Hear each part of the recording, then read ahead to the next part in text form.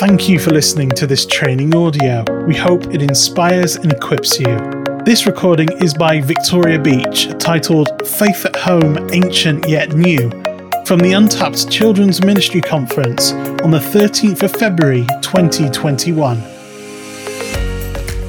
The first lockdown birthday we had in our family was my daughter turning 9. It was last May, so we were kind of new. That was the first lockdown, wasn't it? And she was really gutted that she couldn't meet up with her friends. And so we put together a party in a box, or rather I did, a party in a box. And I made it one of these like really thin boxes so that it would go through people's letterboxes. Because at that point, I'd forgotten that we're all at home, so it doesn't really matter whether the postman rings the bell or not. But anyway, it was in a little tiny box. And so I kind of made these activities for them to do, some crafts for them to make and things and to go in this box. And one of the things she asked for was a piñata.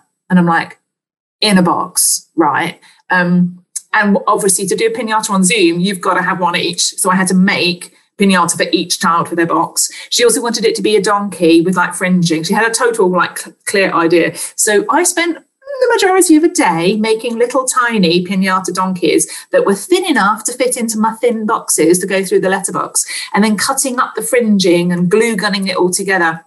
And basically the children, what they had to do when it arrived for them is they just had to glue on the fringing, and then we'd put a string and we'd already put the sweets in it, and then they hit it and the sweets fall out and stuff. So they loved it. But like, honestly, the glue gunning of a little tiny donkey was just, it's the sort of thing that us children's workers do, isn't it? You know, take on a crazy project and then halfway through realise we're going to spend the whole of our Sunday or our Saturday evening gluing something together.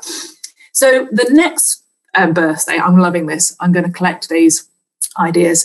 The next birthday in our house was December, and we were kind of in that weird lockdown, weren't we? In that kind of not really lockdown, but kind of lockdown. And so we couldn't really have a party. So we decided to go for a party in a box again. And this time I decided to just go for like proper size boxes. I was like, none of this crazy. It's only got to be 2.2 millimeters thick thing. So we went for like proper boxes. The kids decorated them. And of course, my other daughter also requests piñatas, of course, because they are epic. And I'm like, no, this time I am not going to be making tiny donkey piñatas. And my daughter, who's very inventive, said to me, don't worry, mummy, we will come up with a different way. And we'll and she sits there for like 5 seconds. She goes, I know. We'll have a game called Smash the Bag. And what we'll do is we'll collect sweets into a paper bag and then tape the bag shut and put a bit of string on it. And then we'll just smash it with a wooden spoon and they'll fall out all over the floor. And I'm like, okay, that's fine. So my children did that. They prepared the game. So if you want to steal this game, the game is officially called Smash the Bag. And it basically involves smashing a bag of sweets all over the floor. And it was epic. It was brilliant. It was definitely the highlight of the Zoom party that we had in December. But it just reviewing that, thinking, trying to be creative about my own birthday and thinking, what is it that I really love? What is it that I enjoy? What brings me joy around my birthday other than meeting up with my friends? And it made me realise quite how creative and inventive we have been this year, haven't we? And I just wanted to recognise that in the room that we have here, of the 70, 80 of us that are here, there's been an incredible amount of growth and learning and innovation that has gone on in the last 12 months. And I just, when I was preparing this, I just felt like God was delighted with the creativity that's happened this year. And I know that probably lots of you are a bit like me, and that you would not describe yourself as technically savvy or a technical expert, and that you probably have a male person in your life who you bring in to try and fix technical things for you. And some of you are looking at that, the escape room going, I have no idea. I don't even know where to start making something like that. And yet actually in the last year, I can guarantee that all of you have stepped out of your comfort zone. You've made something that you've never made before. You've done something in a way that you've never done before. And I just got this real sense of God's delight in that, because our God is a creator God, and he's made all of us creative. And this time of difficulty and being locked down and having to do things completely different has forced us to emulate that. So it's brought out of us some of the creativity that God has placed in us. I was reminded of this verse. If somebody could share that screen, that'd be fantastic. This verse from Zephaniah 3:17. It's one of my favorite Bible verses. And it says this. We're going to get there. It says, "The Lord your God is with you. He is mighty to save. He will take great delight in you. He will quiet you with his love. He will rejoice over you with singing. We got that screen? Looks like Sarah is screening over there. I just felt that God wanted to remind you that the Lord, your God, is with you, and he has been with you this year as you've been creative. And he is mighty to save. He takes great delight in you. He will quiet you with his love. He will rejoice over you with singing. I'm just pausing there because I just really felt like, particularly for some of you, this is really important for you to know that God is with you and that he is mighty and saves you, that he takes great delight in you, that he will quiet you with his love, and that he will rejoice over you with singing. Okay, thank you. If we can remove that, that'd be fab. We're going to return to that verse in a few minutes. I wanted to share about faith at home, ancient yet new.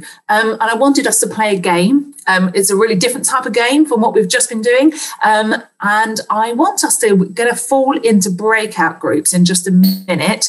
What we're going to do is we're going to think about where God meets with his people, because it's very easy for us to spend quite a lot of our creative energy trying to work out how to get God into people's lives. And yet the reality of the situation is that God has always met with his people. And so I want us to play this game to see if we can think of times in the Bible when God has met with his people at home. So times when people have encountered God, a supernatural experience, or they've heard God speak to them, or they've seen God do something, but they have been at home while they're doing it.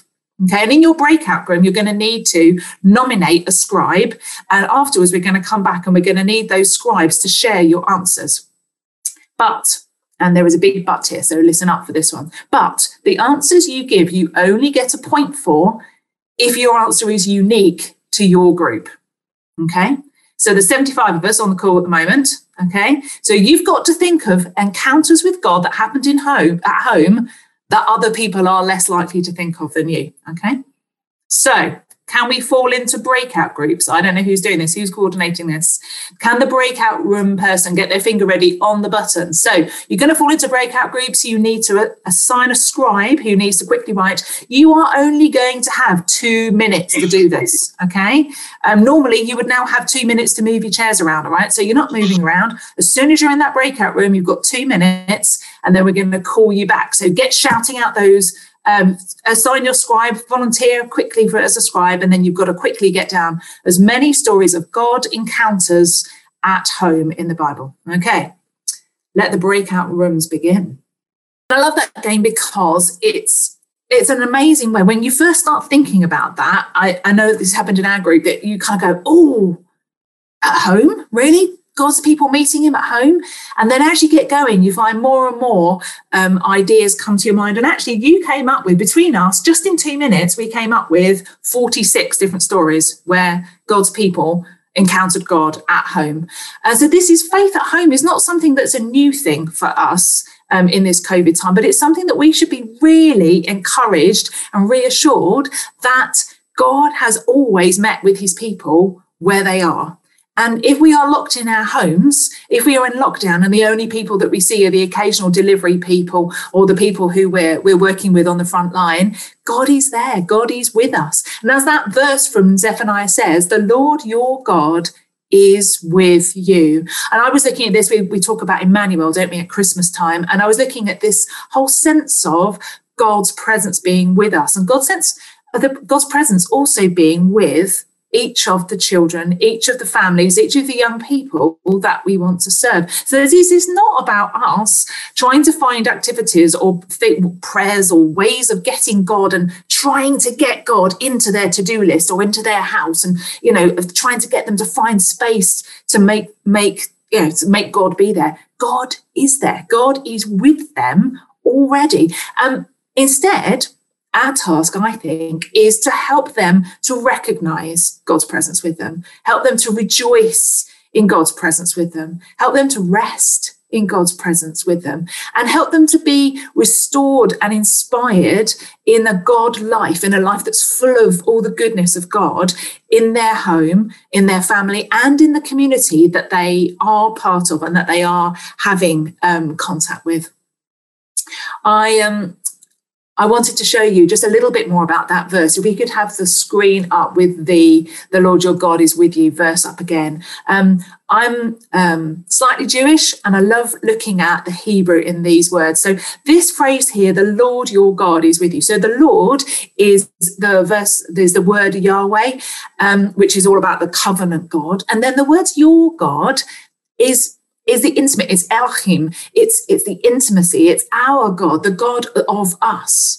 And then the words with you is not just God is with you holding your hand, it's God is in your midst. God is in the middle of you. God is in your inmost parts, which is why this little baby has got an arrow to its tummy. So it's a little bit like when God's people were camping in the desert, that where they had their hundreds and hundreds of tents, in the middle of that camp was the tabernacle. And God had planned this so that in the midst, in the middle of their physical dwelling place, was this place where God's dwelling rested. And so God was with them in the midst.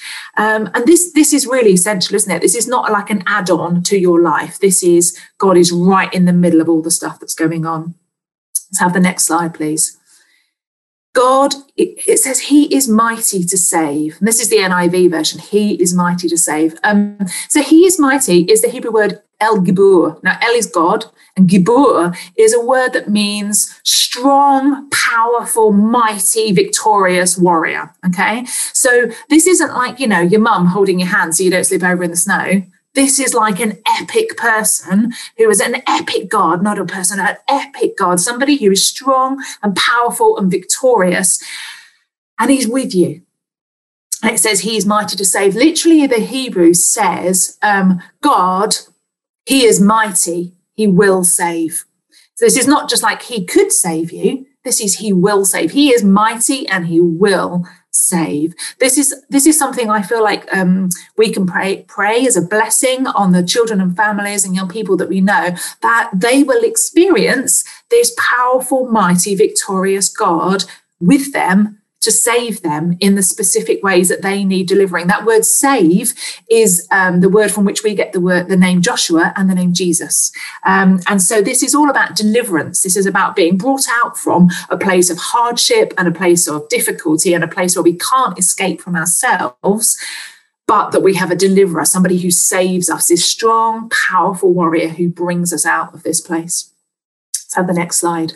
It says he will he will take great delight in you. We talked a little bit about this earlier. And then this word great delight is a glorious word in Hebrew. It means to rejoice with gladness or exceeding joy. This is not like he's a bit happy. He's all right. He'll give you a thumbs up. This is like exceeding joy, almost mirth. This is like, I don't know what you find funny, what you've been using as your kind of comedy therapy. And in my household, we love Bill Bailey. We find him utterly hilarious. But you know that feeling when you actually have kind of like a belly laugh, that whole kind of like, like a kind of Santa laugh. He will take great delight in you. I don't know if those of you who've got children in your home, when you come back from being out of the house, we don't really leave our house an awful lot at the moment. When I come back from the supermarket, my children come into the hallway and they kind of dance from one foot to the other foot. Have you got us anything? Have you got us anything? Have you got us anything? And so I have to kind of, when I'm going around the supermarket, try and find something that will kind of tick their box as a little gift. So sometimes it's like a little succulent from Aldi, or sometimes it's a magazine or the Beano or something like that. But their delight of getting just a little gift, just something that's special, is a little bit, I think, about how God takes great delight in us. And the next line says, he will quiet you with his love. I've looked into this, and it actually means, it has the possibility of meaning quite a few different things. But this this poem, this prophecy that Zephaniah wrote, was written to God's people when some of them had already been exiled and when the rest of them were about to be exiled. But this chapter of Zephaniah is all about God's restoration of his people. And so this is, bad stuff has happened to you, but now God will quiet you with his love. And it has a kind of connotation of God will hold his peace with you. God is not going to blast you from the face of the earth. He will hold his peace. He will be quiet and he will love you. And I think that for lots of us, that we need this feeling of being held by God, and that God is with us, and that his peace and his quietness and his love are with us. And then this final line says, he will rejoice over you with singing. I don't know if you've made little babies like this. So these are the little babies that we've been making this week in my home. So they come in a matchbox. You make like a little matchbox bed and they have little babies. This is not really a faith at home thing. It's just like a home-ed fun thing that we've been doing. This one is made by my 8-year-old daughter, who loves wacky stuff. And I'll tell you what, if Jessica rejoiced over you with singing, you would totally know about it, because she would be really good. But she's quite into opera singing at the moment, so I often hear her just singing like opera. This is what this word, rejoice over you with singing, is talking about. It's a ringing cry. This is not just God gently lullabying you. This is a ringing cry, a joyful shout, or just shouting.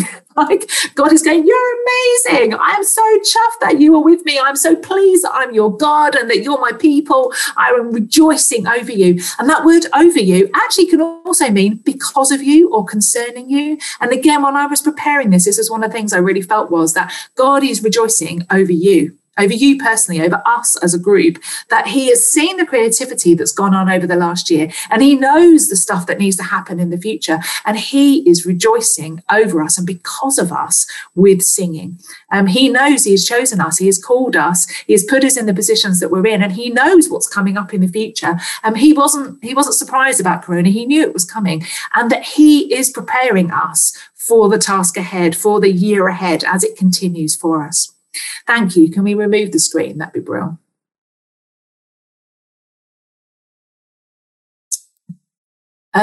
In my workshop this afternoon, I'm going to go into some more details about how we can inspire families in their faith at home. So if we're not trying to shove God into their list of things, what are we trying to do? And the three things that I would say is we need to model it. So we need to be investing in our own faith at home.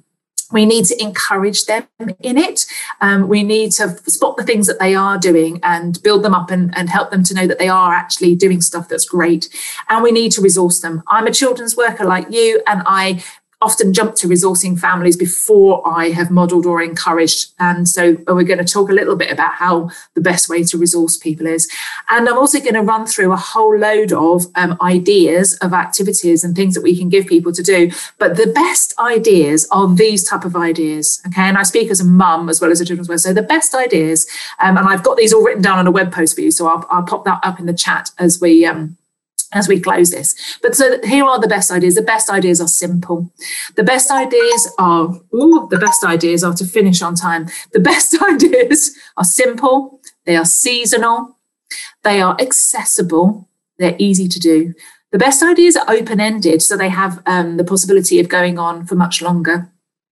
The best ideas are fun. Let's try to make the God stuff fun, people. The best ideas are replicable. They're things that other people can take and use, aren't they? The best ideas are things that can be repeated, so things that can become habits or rituals in our homes.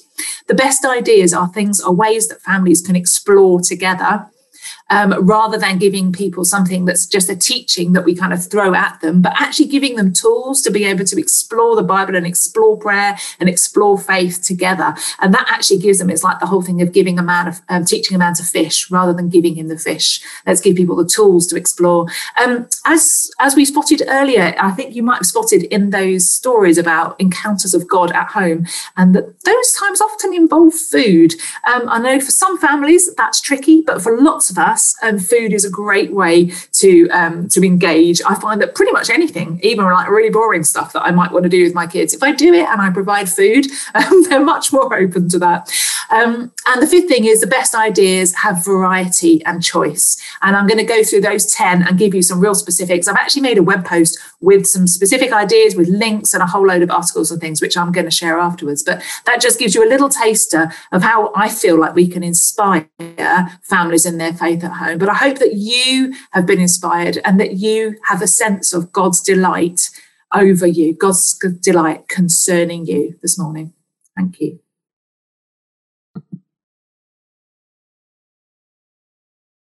Thank you so much, Victoria. That was absolutely brilliant. And like you have just described, although Faith at Home isn't new, it's great to have you exploring with us throughout today some new ways that churches can support and resource parents to explore faith with their children. So, of course, we'll be looking forward very much to your seminar this afternoon. So it's time to have a look now to see what kind of comments have been posted in response to Victoria's talk in the chat and in our Facebook group. If you are using the Facebook group, there is a post with Victoria's face at the top, so you can pop your questions in there. So I'll hand you back over to Stephen and Lindsay, who will no doubt have some questions ready.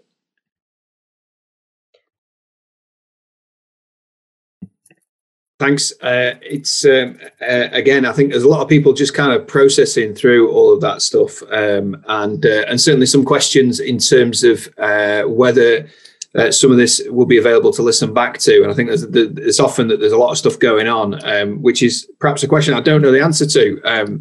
That's maybe a Sarah question for a little bit later on. But a lot of richness in that, and in particular is unpacking those passages. I always think it's fascinating when you get back to really getting into the text and understanding it, and new insights there, which I think were really encouraging. In terms of questions, how do you suggest engaging with families in the first place? Well, making contact with families, yes. So I think that what Ben said earlier is a really powerful thing, that actually children are often the best people to connect with other children. So, for example, if I wanted to run a pancake party and to do an outreach to children in my area, I would get 2 or 3 families who I thought would be that are already part of my church and part of my group that I thought would be up for that, and then get them to invite their friends. Ask the children of those church families, what would your friends like? What would you like to do for your friends? What do you think, what one thing could we do with your friends that does pancakes and introduces them to Jesus in some way? Exactly what Ben was saying about, children often have the ideas, like my kids came up with Smash the Bag. They often come up with the answers to the questions that we think are really difficult, and we feel like we need to be really creative, but they are already. So I'm just going to kind of push back a little bit on that one and say, so for our churches where perhaps there is, we've not got those young families there, we've not got that contact. What are the ways then to engage? If we've not got those children who can talk to children, how might we as a church trying to create an environment that says, do you know what, we'd love to welcome families here. What can we do that might help us to kind of move on that journey? Yeah, I think providing places where the activities are applied to that list of 10 things that I said, because those activities won't be necessarily just for children. So, for example, if you can provide a simple way to reflect on Jesus during Easter that involves people coming to your church building to collect something, or something that happens on Zoom, you can provide something that happens for the adults in your congregation that is accessible because it's fun and it can be repeated. So, for instance, you could do a simple prayer for to the beginning of Lent using a candle, and you could have a stack of candles at church that people can come and collect a candle from church if they don't have a candle, and then you have something that's a group thing that you invite people to come to. So you either put it on a poster outside your church to let them know, you put it on a Facebook group. If you've got connections with the school, then you invite the school to join in with that, or so you give out things that can be sent home. So you're finding ways of making it so that the stuff that you do works for everybody, and that will also make it so that families can come in. Does that make sense? So, when I go to my mum's house, she doesn't serve up food that my kids won't eat, because much as I would like that makes my life hell. So when I go to my mum's house, she makes food that adults and children like, so that we can all share the food together. And I think that's our challenge, and that's where we need to get creative. And that's where it is handy, even if you haven't got families at your church, you do need to speak to some families about what makes it work. For instance, the timing of events is something that if you haven't got children under 5, it's very easy to forget how tired parents are with under 5s and how early those kids go to bed, and that actually tea time for them is 5. Not 7. So like my small group ran a let's have a meal that we all make together online, and they held it at 7:30. And I was like, we've finished and cleared up by then. That doesn't help me at all. So, those sorts of questions, it's really helpful to have some people that outside of your church, if you don't have families in there, to ask those questions. Or what would be would this work for you? How could we change this to make it more accessible? If all else fails, just go for a massive piñata in the church, perhaps. Smash the bag in the church, yeah. Lindsay, is there anything there from Facebook? Yeah, we have someone saying, do your ideas cater for children with additional needs, or do you just adjust anything? I would say yes. I don't have a special section for people with additional needs, because that's a huge, broad. I mean, if I say this, if this works for additional needs, it will obviously work for some people with certain additional needs and not for others. Again, for me, the thing is being really aware of what the needs are that we're meeting and making things simple enough and accessible enough that different people can access them. So, for example, one of the thinking about doing things with food, like a pancake party, if you have a family where a child is fed with a tube, this probably isn't going to be their favourite activity. Not definitely not, but it just might not be something, because food for them is a loaded thing. And so for them, that might not be, I wouldn't rule them out, but you just need to be aware that that's a possibility. In the same way as if you have children who have autism or who are sensory sensitive, doing something in a building can often be very difficult for them, whereas doing something on Zoom can often be more accessible for those children, because they have the opportunity to just mute everybody or to turn off their video or to walk away from it in a way that in a church group face-to-face they wouldn't be able to do. So actually you might find there are some people with additional needs that will be able to engage with things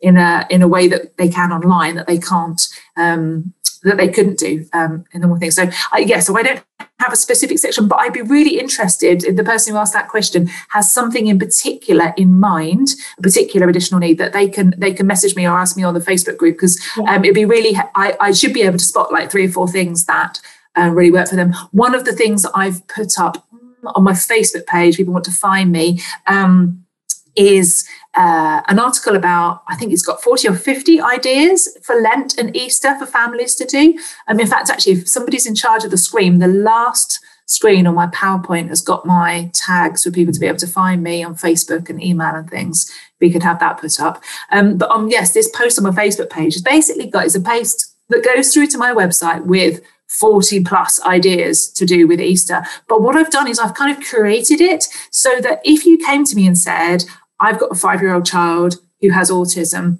he doesn't like being given things to do, he wants to choose things himself, I've got specific things that will work for different types of families. So if you're a family that likes baking, or if you're a family that loves Lego, or if you're a family with mostly under 5s. And so I've gone through that, and I think that's something that we can do as children's workers and family workers, because we know the families, that we could just tag them in an activity that we think might be up their street, something that's easy for them to do. I haven't written a list of 40 because I expect anybody to do all of them. I really want people to be able to just go on and pick one. So I can put that as a link in the chat. Actually, I think in our digital goodie bags, which will be sent out at the end of today, there is actually going to be a link in there to those 40 activities within the goodie bags themselves. So hopefully everyone should get access to that. That is so organised. Isn't it just? We've got one last question from Facebook, which is regarding faith at home.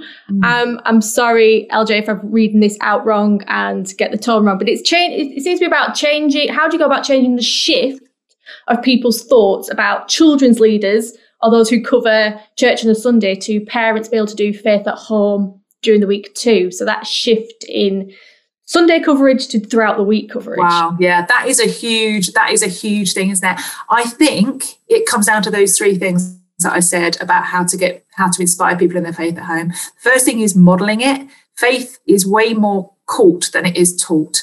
And so the way that we live our faith is something that people who live with us are likely to catch. And I don't just mean live with us in our home, but live with us in our lives. So the people we hang out with rub off on us, don't they? If you hang out with somebody who's grumpy or sweary or who drinks too much, you are likely to become a drunk, grumpy, sweary person. In the same way, if you hang out with people who are really godly and who are generous and who are compassionate, you're likely to get a bit more generous and compassionate and godly by accident, just by hanging out with them. And that's why Faith at Home works, because kids spend more time at home than they do anywhere else. They spend more time with their parents than they do anybody else. And so it means that we need to be people who are living our faith at home. Whether we've got kids at home or not, it's about giving people windows to see what it means to live our life, our faith, as a daily thing, as a thing that happens all the time. And as we do that, we can invite people into our lives. And I'm going to share a little bit more about that this afternoon, about ways I've seen that happen, that just gentle ways to invite people in, that they then adopt the thing that they've done with you. The second thing is to encourage people. I'm going to talk more about this, but I think spotting what people already do. So within your church, you might find that you might think, gosh, these parents are completely disengaged. They're not discipling their children in the slightest. But actually, the science shows us, there's been quite a lot of studies in the last 5 or 6 years that show how Faith at Home grows. Faith at Home grows through good relationships between parents and children. It grows through families spending time together. It grows through the amount of love, the amount of connection and emotional connection. And actually those things are things that all families want to do and want to have more of in their homes. And we can spot those things. So having a cuddle with the baby on the sofa is growing faith at home. Reading a book together is growing a faith at home. There's a whole load of stuff which we wouldn't think of as spiritual that is just life and that actually does grow faith at home. And if we can spot those things in families and encourage those things, they will begin to grow and become something more fruitful. And then the third way is to resource it. And as I've said, with these ideas of trying to resource it with something that's really bespoke and niche and something that really works for that family, rather than our general tendency, which is mine as well, is to make one thing and try and make it work for everybody, which is really, really tough and generally doesn't work. So I'm going to speak more on those three things though again this afternoon. So if you want to look, LJ, I know that you might want to talk a bit more about that. So if you are coming to my workshop, remind me when we're in there and we'll talk a bit more about how we kind of shift that balance, because that's not really a question for the end of the session. That's like a whole session. We end it big. We hope that you've enjoyed this talk. For more resources and training, please visit our resource area on bdeducation.org.uk.